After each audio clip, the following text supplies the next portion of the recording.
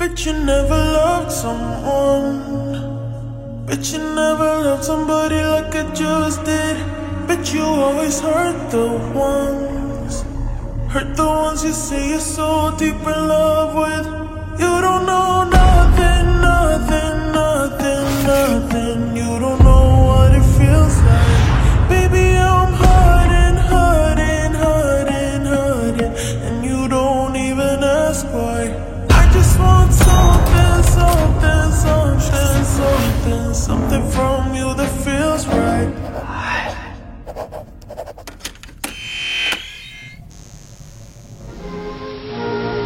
She must know how to cook, no food. She must know how to set her table attractively. She must know how to make her home comfortable and inviting. Warning. This story contains extremely heavy themes. You should probably expect that by now, but I'm warning you up front. The details on this one are tough, but they do not involve children.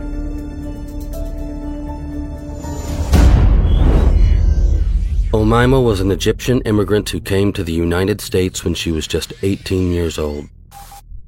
She had the intelligence, and she certainly had the looks, but her pursuit of the American dream ended in a cruel American nightmare. This is the story of how a beautiful, intelligent, and damaged woman devolved into a life of sugar daddies, misery, and eventually, devastating murder. I'm Mr. Black, and this is the disturbing truth. Omaima was born in 1968 near the Sudanese border in southern Egypt. She was raised in a rural area rooted in extreme poverty. Omaima grew up in a relentlessly volatile household. Her father was an abusive man who was cruel and sexually deviant to both his wife and children. In her youth, she was forced to undergo female genital mutilation, which, as you can probably imagine, made intercourse unbearable and uncomfortable for the rest of her life. FGM, as it's called, is a traumatic and barbaric procedure that involves the use of primitive tools to remove the parts of female anatomy that stimulate sexual satisfaction. This is often done without any anesthetics, and this horrible act was performed on Omaima when she was only 7 years old. Eventually, Omaima's mother gathered up the courage to leave Omaima's cruel father. She took her family and relocated to the City of the Dead, a ghetto in Cairo surrounded by graveyards. Contradictory to its name, the City of the Dead used to be a peaceful area, but in recent times, it has expanded into one of Cairo's largest and most dilapidated slums. The actual population of those who live in the city is unknown. However, it's estimated that there are over 1 million people residing there, rubbing shoulders, united in despair.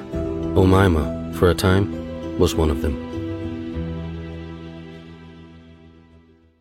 Despite a rocky start in life, there's no denying that Omaima physically blossomed. She was stunning. Then when she was 18, she met and fell in love with an oil worker from the United States. Omaima's family pushed her to get married, and of course, the young woman consented without hesitation. Omaima and the American wed in 1986, and then she moved to the state of Texas to be with him. But it was happily never after, as the rushed marriage swiftly fell apart for unknown reasons. Omaima, still just 18, was now alone in America, low on funds, and possessed little knowledge of the English language. She decided her best option for potential stability was to meet men in bars. As a matter of fact, it was her only option, other than heading back to Cairo. But Omaima wasn't even going to consider that. So, she kept on keeping on. She didn't really have many job abilities, but she scraped by as a nanny, maid, and other odd jobs that paid cash in hand for work. Omaima's beauty eventually led to her being employed as a part-time model, and this helped pay the rent for a bit. But after a while, she got sick of relying solely on her appearance to land a few one-time beauty jobs, so she started looking for other ways to secure some income.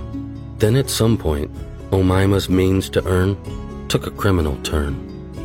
She had a series of relationships with men for the purpose of defrauding them of money. She'd do this over and over, going from man to man and town to town. As it escalated, she began to bind up her unsuspecting victims and threaten them with a shotgun while robbing them. Her ex-boyfriend, Robert Hansen, could tell you exactly what it's like staring down the double barrel of Omaima's wrath while tied to a chair. As soon as Omaima got what she wanted, she was gone, spending the money and looking for her next victim. She was cold, brave, and brutal, but she sure as shit didn't appear to be losing any sleep over her actions.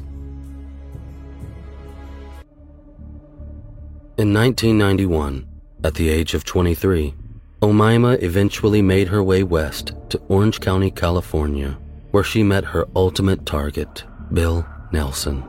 The pair met while playing pool in a bar. Bill was a 56-year-old Texan, and a big one at that, standing 6'4" and weighing around 230 pounds. He was a former pilot who got fired after he was convicted of smuggling marijuana and electronics to or from Mexico. He ended up spending some time in federal prison for his crimes too. But even with at least one felony conviction, Bill was known as a decent guy with plenty of people willing to vouch for his character in the name of civility. After Bill got out of jail, he too headed out to Orange County in search of a new life and even managed to bag himself a job at a mortgage company. He liked to brag about all the land he owned in Texas and was fond of flashing a bit of cash here and there to get what he wanted. Bill was also the father of 5 children and the grandfather of 17 grandkids. Omaima was drawn to older men for a variety of reasons, one being that she believed they would treat her better. I'd also imagine they were prone to have a little more wealth, and I'm sure Omaima liked that too. Once she knew Bill Nelson was the proud owner of a red Corvette, I imagine she thought she hit the jackpot. Bill was wearing red cowboy boots the night they met. His colorful big character ran parallel to the huge belt buckle he donned like it was some form of clearance. Bill told Omaima that he owned a huge cattle ranch in Texas. Omaima wanted to be taken care of, and it seemed like Bill Nelson was her type, an older man with supply. The new lovers clicked right away and were so enamored with one another that they tied the knot just a month after meeting. They weren't interested in making wedding plans or wasting time. They had a telephone ceremony conducted by an Egyptian priest and then apparently drove straight to Phoenix, where they found a justice of peace and made it all official. Next, the newlyweds took a road trip to Texas and Arkansas for their honeymoon, during which Bill introduced Omaima to his family. She was seen to be a tough, no-nonsense type of character. She even suffered a nasty fall off a horse on the trip. It was bad enough that everyone thought she should seek medical attention, but word is she took some aspirin, sank some vodka, and kept right on going. One of Bill's daughters even said, "That gal is one tough cookie." After a few weeks on the road, flying high on new love, the couple returned to Bill's apartment in Costa Mesa to get settled in and begin a fresh new life together. Bill even called his daughter Margaret around this time to tell her how well everything was going between him and his new wife. He was gearing up for the couple's first Thanksgiving feast, and it seemed life just couldn't be going any better. Bill asked his daughter to join them, but Margaret declined the invite, and that was the last time she ever spoke to her father. The mirage of wonderful began to quickly dissolve on December 1st of 1991, when a man named Jose Esquivel was shaken awake in the early hours of the morning to the sound of a frantic banging on his door. Confused and still coming around to himself, Jose thought it best to look out the window first. There was no one there, but he did spot a parked red Corvette that he'd never seen before. With an uneasy feeling about the situation and, I'm sure, wanting to be careful, Jose decided not to answer the late-night knocker pounding on his door. Later that same day at around 1 p.m., the red Corvette returned. The driver again knocked on Jose's door, and this time he answered. It was Omaima. He didn't know her that well, but he had briefly dated her about a year previously. He was surprised to see her standing there, but she was bawling her eyes out, showing him cuts she had sustained to her face and hands. She alleged that her husband had forced himself on her, beaten her, and kept her captive for days at a time. She claimed she was able to free one of her arms, grab a nearby lamp, and beat Bill Nelson to death. She swore this through tears in the name of self-defense. Omaima also revealed to Jose that she had dismembered Bill's body and put him in trash bags. She said she needed some sort of truck or vehicle to assist her in disposing of the remains. Omaima offered Jose $75,000 and 2 motorcycles in exchange for his assistance. Jose agreed and told Omaima to wait for him at Bill's apartment while he went to get his truck. But Jose wasn't stupid. As soon as she left, he called 911 and reported Omaima's grim confession to the cops.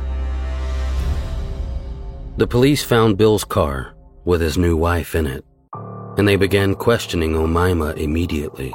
But she denied ever having told Jose anything. She claimed that Bill was simply in Florida on a business trip. But while Omaima seemed cooperative, the answers she gave when questioned were a little bizarre and even contradicting at times. But what happened next raised the bizarre bar to a whole new level. Officers discovered a suitcase in the car containing human organs. Omaima swore the human remains were from someone Bill had killed. Among the body parts was a set of lungs with black spots on them. An investigator said that meant the victim was a smoker. Bill was also a smoker. They weren't 100% sure it was him yet, but at that point, they knew they were dealing with a homicide. And as gruesome as it already was, I don't think they were prepared for what they were about to discover.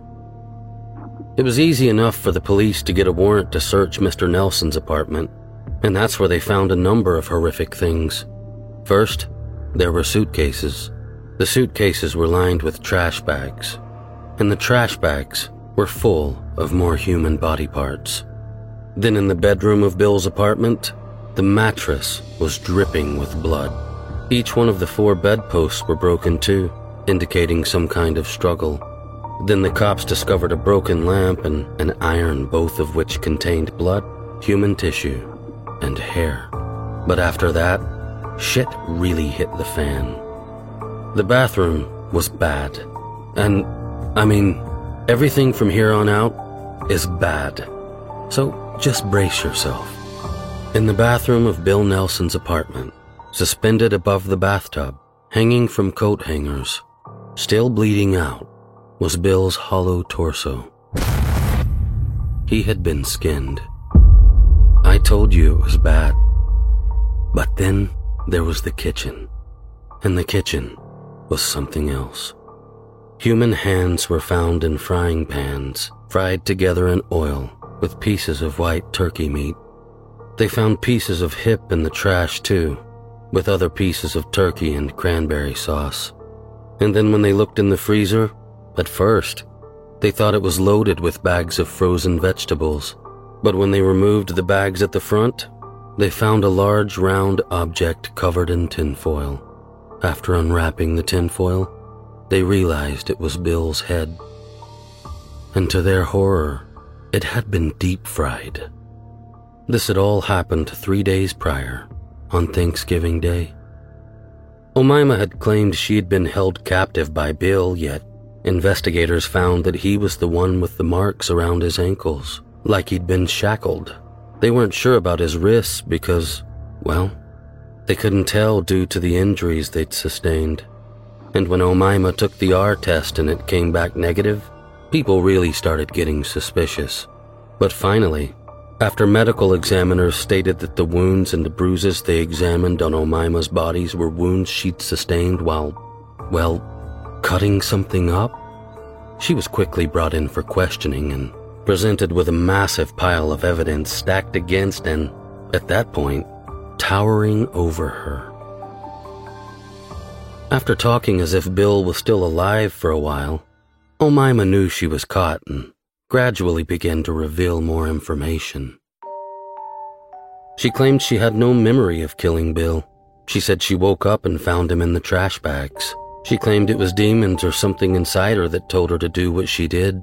She even said she had a vision of two blood-covered women that repeatedly told her that Bill had to die. So, she killed him. But if you ask me, she more than killed him. As investigators reassembled Bill's body, they discovered more grim details about what really happened to him. It was determined that he died as a result of at least 25 different head wounds.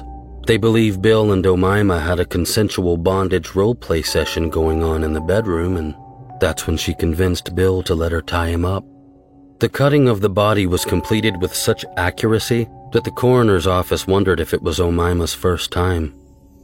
Was it possible that she'd done it before? And then when they weighed the human remains and it didn't match the weight on Bill's driver's license, they did some simple addition. Somewhere between 80 and 100 pounds of Bill Nelson was missing. A neighbor reported hearing the garbage disposal running from within the apartment the whole weekend until it finally broke, but investigators began to wonder if Omaima had actually eaten pieces of her new husband. Any beauty credit to Omaima at this stage was being badly outshadowed. Good looks weren't getting her out of this. After her arrest, authorities discovered a pattern of behavior in Omaima's fast-moving past, from the sugar daddies and robberies to even an instance where Omaima had been previously arrested for shoplifting at pharmacies. Another time she was stopped by two female security guards in the process of stealing from a department store. When approached, Omaima reportedly snapped and nearly bit off the breast of one of the women. Then when she went for the other one's crotch, she was able to free herself, fleeing for a short time before being captured again. The 24-year-old was put on trial for the murder of Bill Nelson on December 2nd of 1992. During the trial, the prosecution called her ex-boyfriend Robert Hansen to the stand. He testified about how she chained him to the bed one night before producing a revolver and demanding he hand over all his money. Luckily for him, he was able to break from his confines and take the gun off Omaima. But he didn't contact the cops because he felt humiliated. He was embarrassed that she got one over on him. And so, charges were never pressed. The deputy public defender depicted Omaima as a victim who turned on her abuser. He reiterated that his client was innocent, but the deputy district attorney, on the other hand, said she was a predator who was planning to flee the area with Bill's money, credit cards, and his fancy car after she killed him. The trial was marked by gruesome testimony of the horrific details. Omaima told the jury that she stabbed and beat her new husband to death to prevent him from hurting her again. She claimed she freaked out after and went into a trance-like state after the killing. She said she spent 12 hours chopping up the body to make it easier to dispose of. Chopping and cutting sounds were also heard throughout the night coming from inside Bill Nelson's apartment. She also admitted to cooking Bill's hands in order to remove his fingerprints. And she came clean and told them about how she mixed his body parts in with leftover Thanksgiving Day turkey and threw it in the trash. Then to top it all off, Bill Nelson was also castrated in another cold act of sheer brutality. Some of this torture probably happened while Bill was alive, and there are rumors that she was planning on feeding Bill to his family. This woman was absolutely evil. Omaima Nelson's psychiatrist classified her as psychotic. His statements painted an even darker glimpse into the mind of Omaima and just how deeply disturbed she truly was. She claimed that during the night-long dissection, she dressed up in a red hat, red high-heel shoes, and crimson lipstick as a part of a ritual. In Egyptian mythology, the warrior goddess for Upper Egypt is depicted as a lioness huntress with a bloodlust. She's often portrayed as a woman with the head of a lioness. She dresses in the color of blood. Omaima claims she started to believe she was descended from ancient Egyptians. She claimed that they communicated with her and acted on her behalf. Despite the lack of any evidence of an assault on Omaima herself, her defense utilized a forensic psychologist to assert that Bill had actually molested her. He was said to have demanded oral sex from her on a daily basis. Apparently, this was coupled by demeaning name-calling. Omaima said Bill would get angry if she didn't follow his instructions. This is what they say apparently drove her insane to the point of believing that ancient Egyptians were aiding her by instructing her to dismember Bill's body and scatter it so he'd be unable to enter the afterlife. She wanted to make sure Bill wouldn't be waiting for her in heaven. But if such a place exists, I don't think that's where she's going.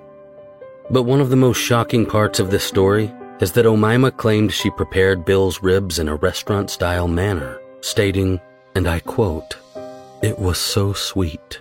She elaborated further, "I only eat the parts with muscles, particularly thighs and calves, which are my favorite. I make a very tasty stew with the tongue, and I use the eyes to make a nutritious and healthy soup." Omaima's attorney testified in court about a lifetime of alleged abuse. He claimed she showed evidence of PTSD and described how practically everyone in her family had either beaten, tormented, or assaulted her in one way or another. When Omaima took the stand, she told the court how her husband screamed, "I bought you, and I'm getting what I paid for," before he forced himself on her, and she claims that was just one of the multiple times in which he did so. Omaima said she stabbed Bill with the scissors, then grabbed an iron and other weapons to complete his demise. During the trial, Omaima Nelson's assistance was requested in tracking down some missing evidence. The court stated, "We're missing about 130 pounds of Bill. You know where he might have gone?" Omaima replied, "No, he was all there." She swore to God that she never ate any of Bill and that she's not a monster. She said Bill had been handcuffing her to chairs regularly and even threw her cat out the window of the car once. She also said Bill threatened to bury her body out in the desert during their road trip if she didn't comply with all of his demands. However, she was convicted of second-degree murder by the jury. Despite their sympathy for Omaima, the 8-woman, 4-man jury did not accept her allegations about an abusive relationship with her and William E. Nelson, who was 56 when he was murdered during Thanksgiving weekend in 1991 in the Costa Mesa condominium in California. Despite the extensive mutilation of the body, the jury in Orange County Superior Court acquitted Omaima of first-degree murder after deliberating for 6 days and concluding there was insufficient evidence to prove the slaying was premeditated. Miss Nelson was sentenced to 27 years in jail for second-degree murder, as well as assault, false imprisonment, and robbery of a former boyfriend, according to the Orange County Register. Omaima apologized for dismembering Bill Nelson, stating, "I was in a life-or-death situation. I would have been killed that day if I hadn't slain him." She was denied parole in both 2006 and 2011, but she still maintains that she murdered her husband in self-defense. At the parole hearing, Bill's daughter Margaret Nelson spoke. According to the Los Angeles Times, she took a few moments to gather herself before reading a written statement about not being able to introduce her father to her 8-week-old daughter. Margaret finished by saying, "I don't know the adequate punishment for a murderer who doesn't even leave a family a body to mourn over, but I do know you don't let her out. You're damn right, Margaret. Don't even consider it." Omaima remarried in prison in the 90s. The disabled man was in his 70s and has since passed away, but he and Omaima reportedly had 3-day conjugal visits, even with knives sitting out in the kitchen. Omaima said he never felt threatened or endangered in any way. She claims she really loved him. Aww. Whoever that man was is fucking mental. Of course, he apparently left her a large sum of money. Omaima will be eligible for parole when she's 58. That will be in 2026. And I'm sure it's not hard to believe that she has a whole following of deranged people that worship her like the god she thinks she is. But underneath the surface beauty on the outside of Omaima is nothing more than the rotting flesh of a cold-blooded monster. Another man-made demon, like her soul had been plucked from her body when she was only a child and replaced with a succubus that should never, ever re-enter society. She might have been a looker, but her eyes are empty, and she is heartless. While I feel for the innocence of the child that used to inhabit the body of Omaima Nelson, in my opinion, she's barely even human anymore. and you will never fix her. Letting people like this out of prison is a sign of madness. Omaima currently resides in Central California Women's Facility in Chowchilla, where she serves time next to other high-profile criminals such as Louise Turpin, both of which who can rot in hell. Rest in peace, William Bill E. Nelson. I'm Mr. Black, and this is the disturbing truth.